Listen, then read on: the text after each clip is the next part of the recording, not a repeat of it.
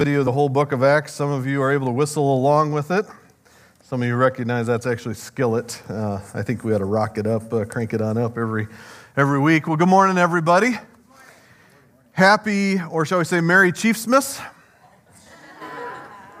Anybody in favor? Joy, I know Joyce is. She's all about it. Okay, any 49ers? I want to honor yours.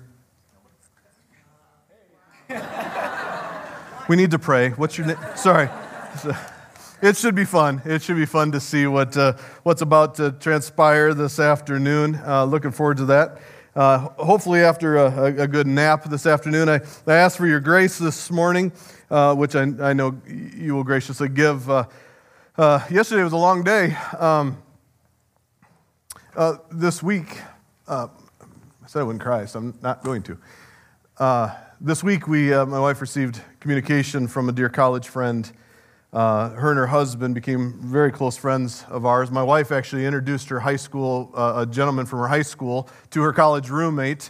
They got married, grew up, got married, moved up to Minneapolis, and raised their family there. We had communication earlier this week that the husband, dear friend, had a one-person snowmobile accident and killed him, age 50. So, of course, we went. The opportunity was to go, and so we went on up to Minneapolis yesterday and back. That's long enough in a drive, let alone just the emotions that go along with the loss of a dear friend. Things will be different. Things will be certainly different. So I appreciate your prayers. Pray for me as I try to bring God's word this morning. If you're new with us, a special welcome to you here at Timberline Evangelical Free Church. We want to hold up, hold high, hold out the word of God. We typically here preach through verse by verse, passage by passage through a book of the Bible. Most of the time we do that. Sometimes we will do a particular topic. But the majority of the time you'll find is we're working through a book of the Bible so that we can become better scholars, better students, and not just become hearers of the word, but actually become doers of that, because we understand why that book is there, why that letter is there, so that we might understand it and we might pass it along to you, and you may pass it along to others, that they too may understand. So we call it expository preaching. We love hosting a preachers' conference every fall here to teach preachers how to preach. Not that we've got it all the corner on the market by any means, but it's really good for us to continue to hone in on this skill. Now, with that background, let's dive in. I want you to think about your life just for a moment as we get into Acts chapter 15. And I want you to ask yourself this question: have you ever gotten into a debate with somebody else? Now, if you're a high schooler, you might be in a high school debate. You might be on a debate team. That's cool. It gives you some exercise, some experience in debating different subjects, different issues. Now I want you to ask yourself this: have you ever gotten into a debate centered around the truth of God's Word? Have you ever gotten into a debate with a person or a group of people arguing the truth of the Scriptures? I think as I think about that this morning, as I thought about to prepare for this sermon this morning, I thought of probably one of the best debates that church history has seen is revolved around a gentleman by the name of Martin Luther. You might be familiar certainly with that name if you follow church history at all. In fact, this great debate of church history it's acclaimed to have begun October 31st of 1517, which many mark as the beginning of what's called the Protestant Reformation, or you might simplify it and say a protest to reform.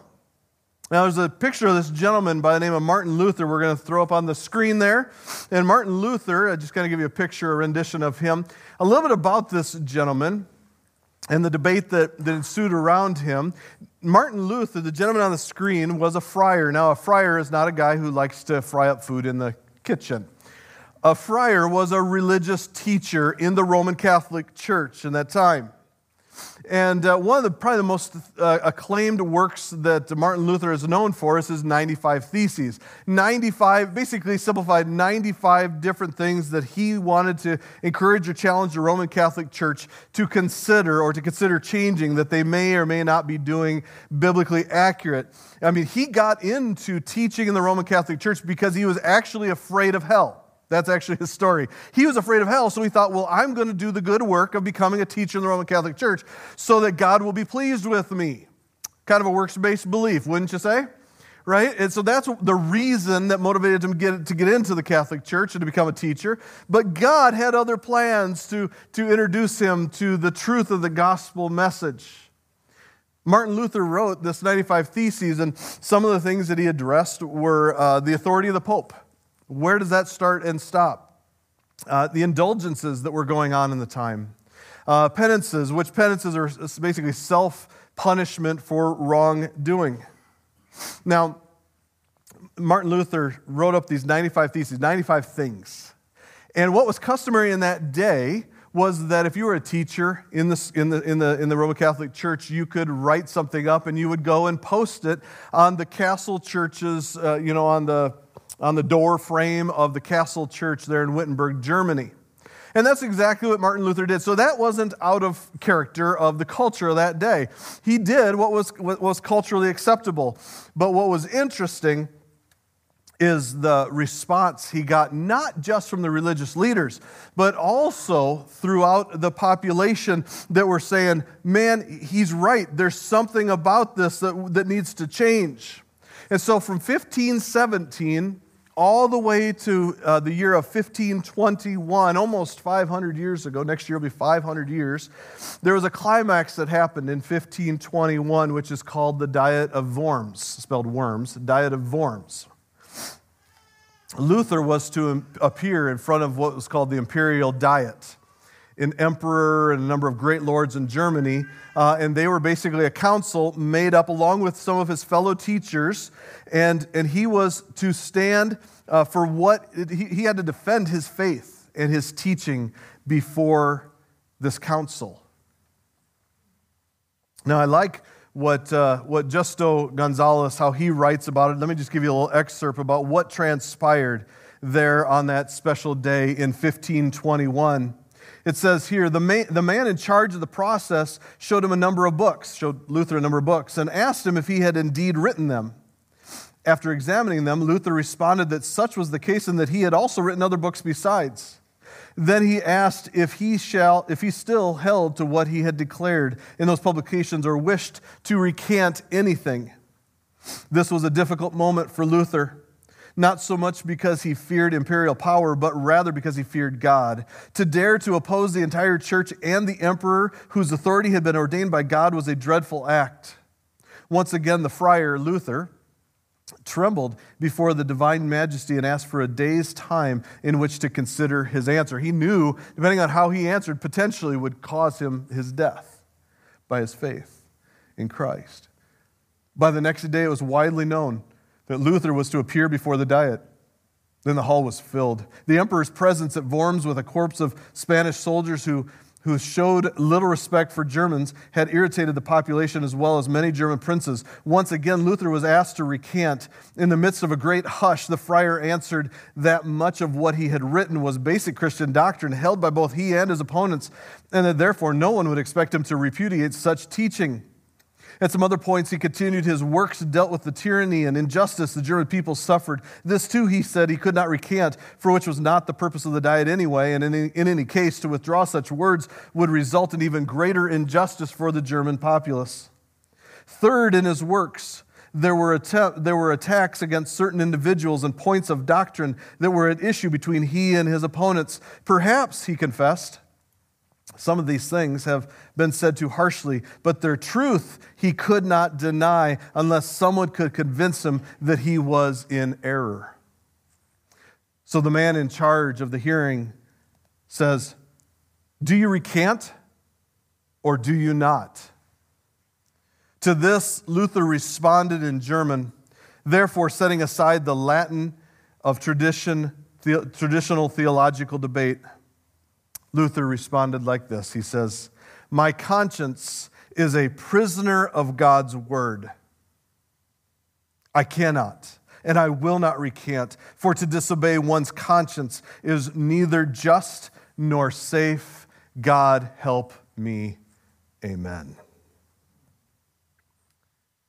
Luther stood for what God's word stated, and he could not or would not recant because his conscience would not allow him. His conscience had been changed by the word of God. Now, one of the greatest things that Martin Luther was known for saying was this, and it really focuses our text this morning, focuses a lot about this today, and so does Scripture, and it's this: salvation is by God's grace alone, by faith alone, in Christ alone. Let me say it again. Salvation is by God's grace alone, by faith alone, in Christ alone. It's the very heart of the gospel of Jesus Christ, my friends. It's the very heart of Luther's teaching, and it's the very heart of our passage today. It's the heart of the debate we actually see in Acts chapter 15. And it's the question here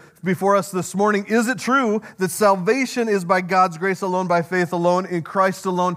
Or, as Christ followers, do we still have to uphold the law of Moses? That's the question that we're going to wrestle with here a little bit today. So I invite you to turn to Acts chapter 15 in your Bibles, or turn in your Bible apps, and we invite you to follow along. As you're finding your way, I just want to give you kind of a track of where we're at. You'll see the map on the screen. We started a few weeks ago. We started going through the Paul's journey with Barnabas to the island of Cyprus, all the way up to Antioch of Pisidian, and then over. And now what we saw last week, if you follow the red line back over here to where it says Syria, you'll see the red arrow comes to Antioch. That is where we left off last week in Acts chapter 14. That's actually where we pick up this morning. Paul and Barnabas are gathered together with the church in Antioch after they sailed there. And it says in Acts 14:27, as we left off last week, they declared to all what God had done to the Gentiles by faith. Now with that, look at chapter 15, verse 1, as we open it up this morning. It says this: "But some men came down from Judea and were teaching the brothers, unless you are circumcised according to the custom of Moses, you cannot be saved." Now, as we can imagine, those words said in the presence of the apostle Paul and Barnabas created no small debate. According to verse 1, the debate really started off here in Antioch all around salvation. Can a person be saved by God's grace alone, by faith alone, in Christ alone? Or does a person have to be circumcised, a male have to be circumcised according to the custom of Moses, the law of Moses? Now, if you can imagine just for a minute, Paul and Barnabas had been on an amazing mission trip. If you remember their time in the Isle of Cyprus, they traveled 90 miles across that island, and for what we understand, there was really, the governor was the only one that they actually saw, that Luke records in Acts, that came to faith. He and his family, we understand from history, came to faith. And then they headed off across to the mainland, and then we see time and time again, many Gentiles came to faith in Jesus. In fact, Acts 13:48 says, "When the Gentiles heard the gospel, they began rejoicing and worshiping, glorifying the word of the Lord, and as many as were appointed to eternal life believed." God was saving the Gentiles, my friends, without the works of the law being required. But now we come today to Acts 15, verses 1 and 2, and this question rises up: what does God require of the Gentiles to be saved? Is it by grace alone, by faith alone, in Christ alone? Or do the Gentiles have to convert back to Judaism and obey the works of the law of Moses as well? Do they have to go and be circumcised? No wonder there was an incredible debate if these words were uttered in front of the Apostle Paul and Barnabas, especially after all they had seen with the Gentiles coming to faith that God had done, the Holy Spirit coming upon them, and now somebody's saying these feuding words to Paul and Barnabas, that works were required to be saved. So there was a great debate. And I love how he says it in verse 2. He says, no small dissension and debate. We can only imagine what that must have looked like. But they decided, as a result of that argument, that debate in Antioch, that they would send a few down to Jerusalem to the apostles and the elders about this question. As we get to verse 4, it says that they were welcomed by the church and all these apostles and elders as well. And what Paul and Barnabas did, as they had just done in Antioch, they celebrated, they shared the good news of God coming upon, the salvation of God coming upon the Gentiles where they had gone. But as we see in verse 5, it says in verse 5 that some believers who belonged to the party of the Pharisees agreed with those back in Antioch. Did you catch that? It says in verse 5, some believers who belonged to the party of the Pharisees. So there were those that had come to faith in Jesus, but they were also promoting that they believed in Jesus, but they were wanting to add works. They wanted to hold on to their old traditions yet at this point. And they were proclaiming, not only do you need to be circumcised, but you actually have to keep the law of Moses, verse 5 says. So what is necessary? They're saying it's necessary to be circumcised to keep the law. But my friends, what is it? What is necessary to be saved according to the Scriptures? To add the law of Moses to the gospel, is that what's required? To the Apostle Paul and Martin Luther some 1,500 years later, adding the works to salvation in order to be saved, dilutes the power of God's Word, His saving power of what Jesus Christ did on the cross. It's Jesus' work, His finished work on the cross. We just celebrated that with the Lord's Supper. It is Jesus' finished work on the cross. It is His finished work. It's His resurrection that gives us hope in eternal life. And so to say that it requires belief in Jesus plus works in order to be saved goes direct. Those are feuding words for Paul. Those are feuding words for Martin Luther. Now, I love what Luke does when he outlines the argument that happens here in verses 6 through 21 this morning. What he begins each one of these sections in this passage, he says, look at all these witnesses. So in verses 6 through 11, Luke takes us to Peter. It says in verse 7, it says, and after there had been much debate, Peter stood up. And then if you look down at verse 12, we see Luke making sure we know that Barnabas and Paul stood up and spoke. And then we see in verse 13 where the finishing speech comes from James. So Luke is making clear for his friend Theophilus, who he wrote the book of Acts to, he says, look, it's not just Barnabas and Paul talking about it. It's also Peter talking about it. It's also James who's talking about it. They were all witnesses, but I love what Luke does here. He says, these people stood up to give witness, but what did they witness? And if you're an underliner in your Bible or a highlighter in your app, I invite you to underline and highlight very quickly as I cover what they promote. You see, what they talk about is not about themselves, but what they talk about is what God chose to do. We need to understand that, my friends. Still to this day, it is God who does the work. It is God who saves us. Look at verse 7 for a moment. You might want to underline it. It says in verse 7, God made a choice. Brothers, you know in early days, God made a choice among you. Verse 8, it says, God knows the heart. Verse 8 says, God bore witness to them. Verse 8, God gave them, meaning the Gentiles, the Holy Spirit. Verse 9, God made no distinction between the Jews and the Gentiles. Verse 9, God cleansed their hearts by faith. And then Paul and Barnabas stand up and they talk about the signs and miracles that God, verse 12, had done. And then verse 14, James says, God first visited the Gentiles. And then God spoke by the prophets. And he even quotes from Amos in verses 16 through 18. It was God who spoke by all the prophets, making it known hundreds and hundreds of years before this even transpired. Made it very clear through the prophets that God's plan was to redeem the Gentiles. So what we can see is Luke is making clear for us that Peter, Barnabas, Paul, and James were giving testimony about all of God's work in salvation.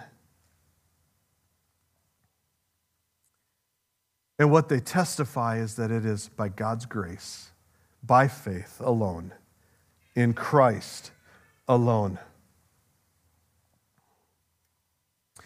So if God has gone from city to city with Paul and Barnabas to save Gentiles, Peter, as he did that, Peter also professes that what God had done in verse 7 when he proclaimed the gospel to Cornelius, and we know that Cornelius came to faith. Paul and Barnabas declare that it was God who changed their hearts by faith and displayed the power of the Holy Spirit amongst the Gentiles. And if God proclaimed all of this, and he proclaimed it by the prophets of the Old Testament, that he would come to the Gentiles himself, why in the world, verse 10, were the Pharisees wanting to do something that no one could bear? Look at verse 10. It says, "Why are you putting God to the test by placing a yoke on the neck of the disciples that neither our fathers nor we have been able to bear?" I love what Kent Hughes says in his commentary. He says, God had given them the law as a schoolmaster to lead them to Christ by demonstrating at every turn they were sinners in need of God's mercy. So, if God has already saved many Gentiles without the obedience to the law, why is it that they were trying to make the law be part of the requirement for salvation? I mean, if the Old Testament promises have all been fulfilled in Jesus Christ alone, by grace alone, by faith alone in Christ, what more is required? And my friends, the answer still to this day and always will be nothing. Nothing. Salvation is by God's grace alone, by faith alone, in Christ alone. Paul said that in Ephesians 2. Many of us are familiar with that passage. For it is by grace you have been saved through faith. It's not of yourselves, it's a gift of God, not by works, so that no man can boast. Our salvation is by God's grace through faith, not by the works of the law, so that none of us can boast. What we can boast instead about is the cross of Jesus Christ. That is the work that we rely on. Amen? I love how James concludes this debate, or I wish he concluded the debate here in verse 19. Look with me, if you will. It says, therefore, so everything, all this debate, all this Peter, Barnabas, all of them talking and speaking and debating what the Pharisees were trying to instill. Here's what James speaks, and I think James is the pastor of the church in Jerusalem at this time, as well as we can tell. He speaks, it looks like, on behalf of the council and himself. It says, therefore, my judgment is that we should not trouble those of the Gentiles who turn to God. Now, I want you to see something in your passage. Here's what I wished when I was in my study this week, and I got to verse 19, and I thought, great statement, James. Way to rock it, buddy. And then I realized that's a comma after God, not a period. And I realized I was wishing he would have just stopped right there, and that's all that was recorded, is all that was needed. But then he goes on, and Luke records verses 20 and 21 for us for a reason. And this is where we're going to spend the rest of our message in this morning, because we got to get 20 and 21 very clear. It says this, here's a but should write to them, so it's them writing to the church around the region, but should write to them to abstain from the things polluted by idols, from sexual immorality and from what has been strangled and from blood. For from ancient generations Moses has had in every city those who proclaim him, for he is read every Sabbath in the synagogue. Now, does 20 and 21 shock you as much as it shocks me? I mean, I really wish James would have stopped at the end of verse 19. I mean, all the witnesses confess that it's God's work in saving. It's by God's grace. It's by God. It's by faith in Him. It's by Christ alone. I mean, we got it, right? It seems like that's what James said by verse 19. So now that's clear, and we know that believing Gentiles, they're by faith, by God's grace alone. Why in the world do they go on and say in 20 and 21 these four things? So therefore, abstain from idol worship, abstain from sexual immorality, abstain from food that's improperly prepared, and avoid contact with blood. My friends, do all four of those sound vaguely like the law? The answer is yes, because they are. But I thought that James had just said, it's by faith, it's done. End of story. It's by God's grace, by faith alone, in Christ alone. So why in the world?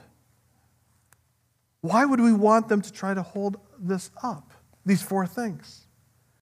Why are they telling them to hold those four things up? I don't get it. And as I wrestled with 20 and 21, in context, I think the answer is this. It's worth writing down. Love. You're going, all right, Pastor, you've gone off the deep end, right? It's love. It's loving God and it's loving others. It's learning to love Gentiles, learning to love Jews, Jews learning to love Gentiles. I think it's all part of this teaching that Paul speaks a lot about in other passages of his letters. We'll talk a little bit about this morning as well, but I think it all is reaches right up underneath the umbrella of the ministry of reconciliation that we are a part of. Once we're reconciled in Christ, to Christ and to others, therefore we must be reconciled to one another. And our ministry of reconciliation is rooted in God's love. Let me explain that for a moment. 2 Corinthians 5:14 says this, for the love of Christ controls us. 2 Corinthians 5:18, all of this is from God, who through Christ reconciled us to himself and gave us the ministry of reconciliation. So we are reconciled to Christ and we are to be reconciled to one another. So then why should the Gentiles abstain from these things? Not because they need to do them in order to be saved. Then why? I think the answer is found in verse 21. For from ancient generations, Moses has had in every city those who proclaim him, for he's read every Sabbath in the synagogue. Do you get it? What I believe James and the council is saying is that as we interact, or as they would interact with the Gentiles with the Jews and the Jews with the Gentiles, they needed to love one another well, respecting their heritage, respecting what they knew at that point. And what they knew was that their minds were molded to the law of Moses. Their minds had been shaped by the law that they understand. So in other words, if they were going to have a table fellowship together as part of one body in Christ, it was not right for a Gentile to come and bring some sloppy piece of beef, although we might like it today. It was dishonoring to their brothers and sisters of the Jewish congregation. That would create a stumbling block to their fellowship. So if Jews and Gentiles were supposed to live together in a reconciled way, they needed to learn how to belong to one another in Christ. The Gentiles would need to live and understand how to love others, both those that were in the church and also to live differently amongst those who they were trying to reach of the Jewish populace. Starts to make sense, doesn't it? The Gentiles need to love those who were raised differently than them by choosing to pull back. on even some of the freedoms that they were given in Christ. They were called to pull back. Now, I want to be really, really clear here. We must never, ever, ever surrender the truth of the gospel message for the sake of belonging.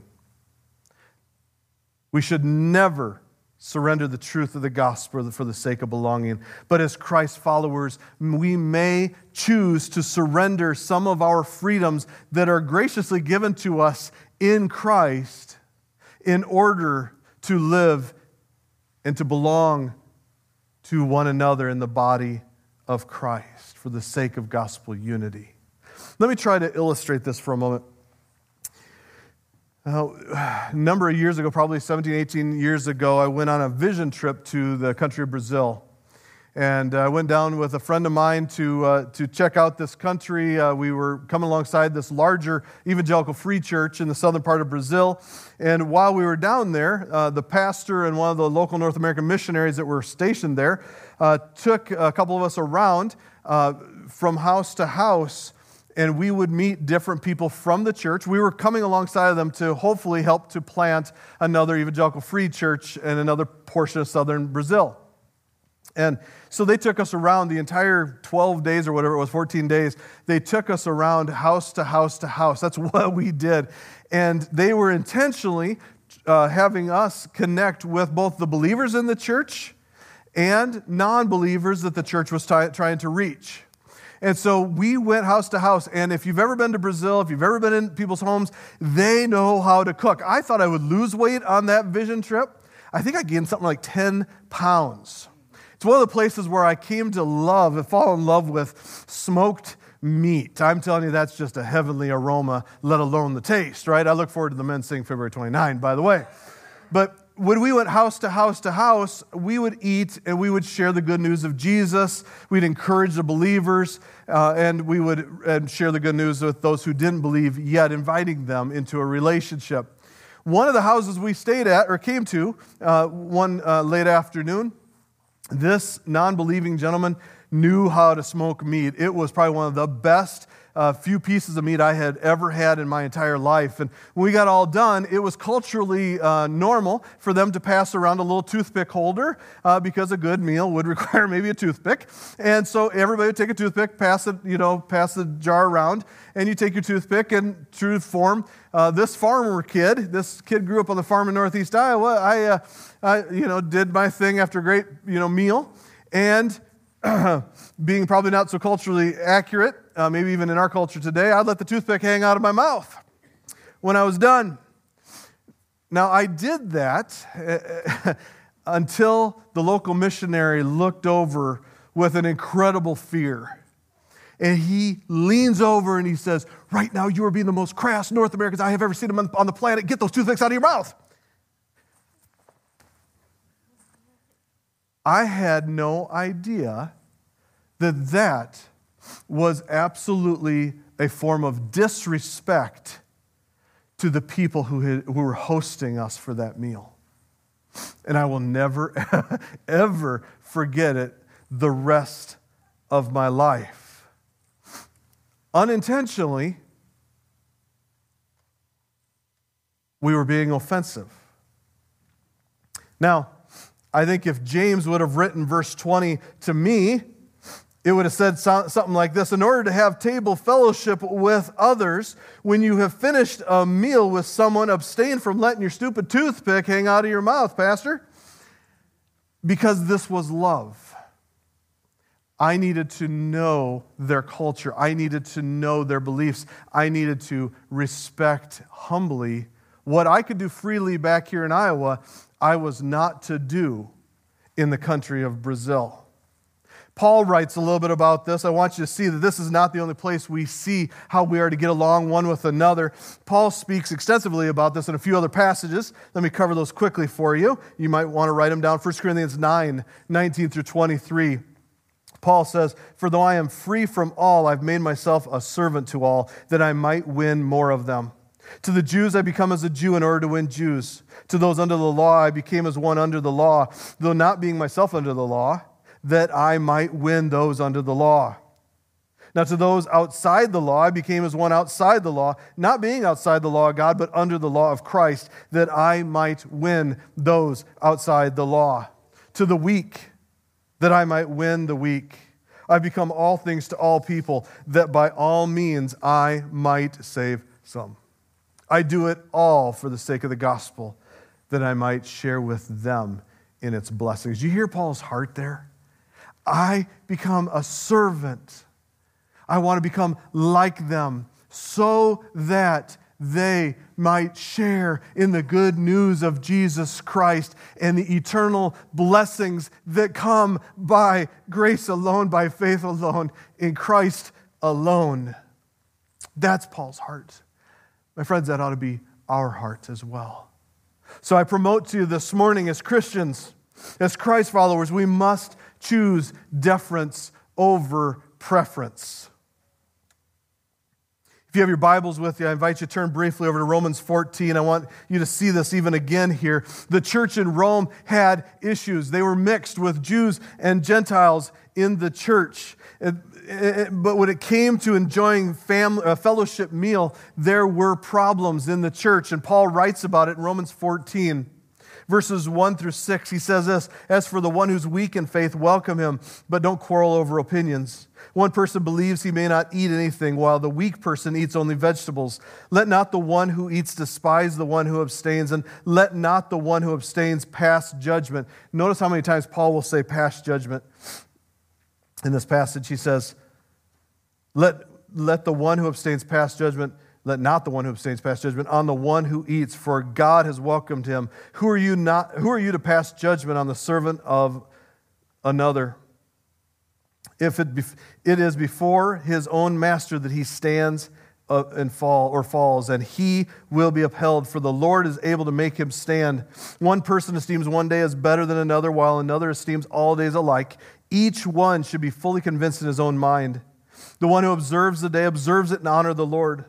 The one who eats in honor of the Lord, since he gives thanks to God, while the one who abstains in honor of the Lord and gives thanks to God. Look down now at verse 10 of Romans 14. "Why do you pass judgment on your brother?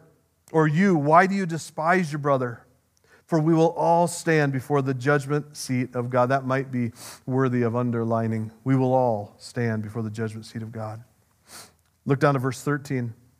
"Therefore, let us not pass judgment on one another any longer, but rather decide never to be a stumbling block or a hindrance in the way of a brother."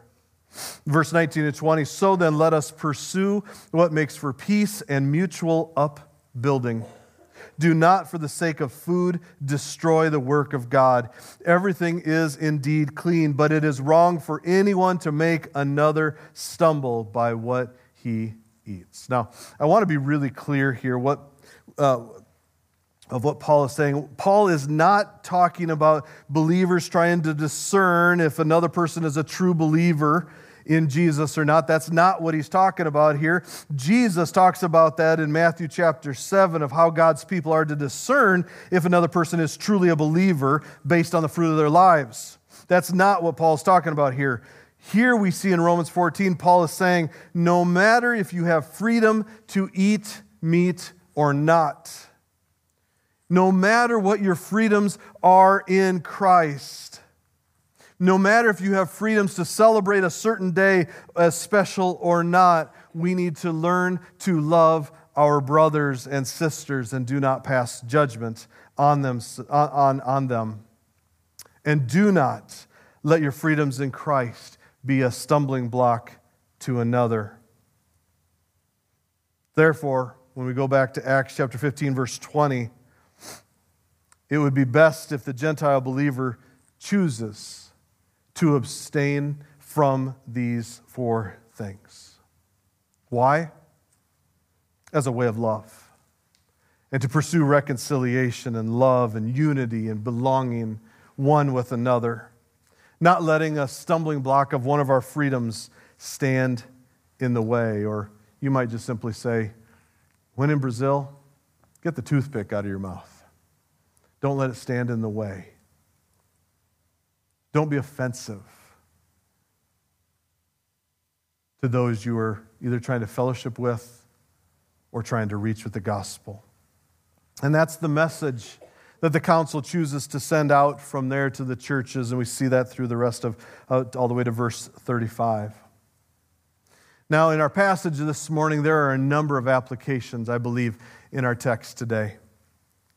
Applications and implications. Let me just cover 5 of them that were pretty obvious. I'm sure we've probably all seen them as we've worked through the passage today right out of the text. First of all, it is okay for the church once in a while to consider together how we are to live in an understanding way in this ever-changing culture. Have you noticed the culture around us is changing, my friends? We need to consider as a body of Christ how we ought to live in this ever-changing culture, not just to encourage and love one another well, but also to reach those that may have other differences so that we can reach them for Christ. Number 2, it is God who saves. It is God who saves, both Jew and Gentile. We see that throughout the passage. It is God who has chosen to do this. It is God who saves. It is God who displays His powerful work. It is God who sends His Holy Spirit. Third, the gospel is by grace alone, by faith alone, in Christ alone. Never, ever settle for less than the gospel in an attempt to belong or to be contemporary in this world. Fourth, Christians are to live by God's word and not force others to live by someone else's conscience or external convictions. Remember what Martin Luther said, "My conscience is a prisoner of God's word." Let our consciences be of God's word. Let us model that as we go about our lives. Remember what Martin Luther said? He says, "I cannot and I will not recant, for to disobey one's conscience is neither wise nor safe." And then lastly, we need to exercise deference over preference. Don't let our freedoms in Christ become a stumbling block for others. This morning, as we do at the end of our services here at Timberline, we want to respond. I just invite you right where you're seated this morning to respond. Whatever the Spirit of God's been speaking to you this morning, maybe it is that you aren't in faith in Jesus Christ and He is drawing you to Himself this morning. He invites you by His grace to believe by faith in the finished work of Christ, to no longer try to earn your way into a right standing before God. Because, my friends, the Bible is very clear. There is no way that sinful man, and all of us are sinful, there is no way that sinful man can ever earn their right before God. It is purely by God's grace alone, by faith alone, in belief in Christ alone. Maybe that's you this morning. I invite you. Have a conversation with God as He calls you to be one of His children this morning. Another, it may be one of these other application points. It might be something else that God spoke to you that you've been wrestling with as you came in here this morning. I just invite you, spend a moment in prayer today, listening to the Lord and obeying what His Spirit is convicting you of this morning. We're going to play some music quietly in the background. We're going to pass the offering as well at this time. We invite you to respond as well by the sacrifice of your gifts and talents back to the Lord in your offering today. Let me pray for that, and then we'll have our benediction after the offertory. Father, Lord, I pray that you would speak now, Lord, as we reflect on this. Lord, thank you for the good news, the salvation message that is found in Jesus Christ by faith alone. Lord, I pray that you would speak to each of us today. What is it that we need to repent of? What is it that we need to get right before you? What is it, Lord? Maybe we've been letting our freedoms stand in the way of actually doing ministry like you were asking us to with a couple or an individual or someone else in our lives. Lord, maybe you're convicting us of that. Whatever it is, Lord, I pray that you would speak to us now. And Lord, we pray as we respond by giving back out of the blessings you have given us. We pray that you would bless this offertory for your continued movement of your kingdom. And we ask these things in Jesus' name. Amen. Invite the ushers to come forward.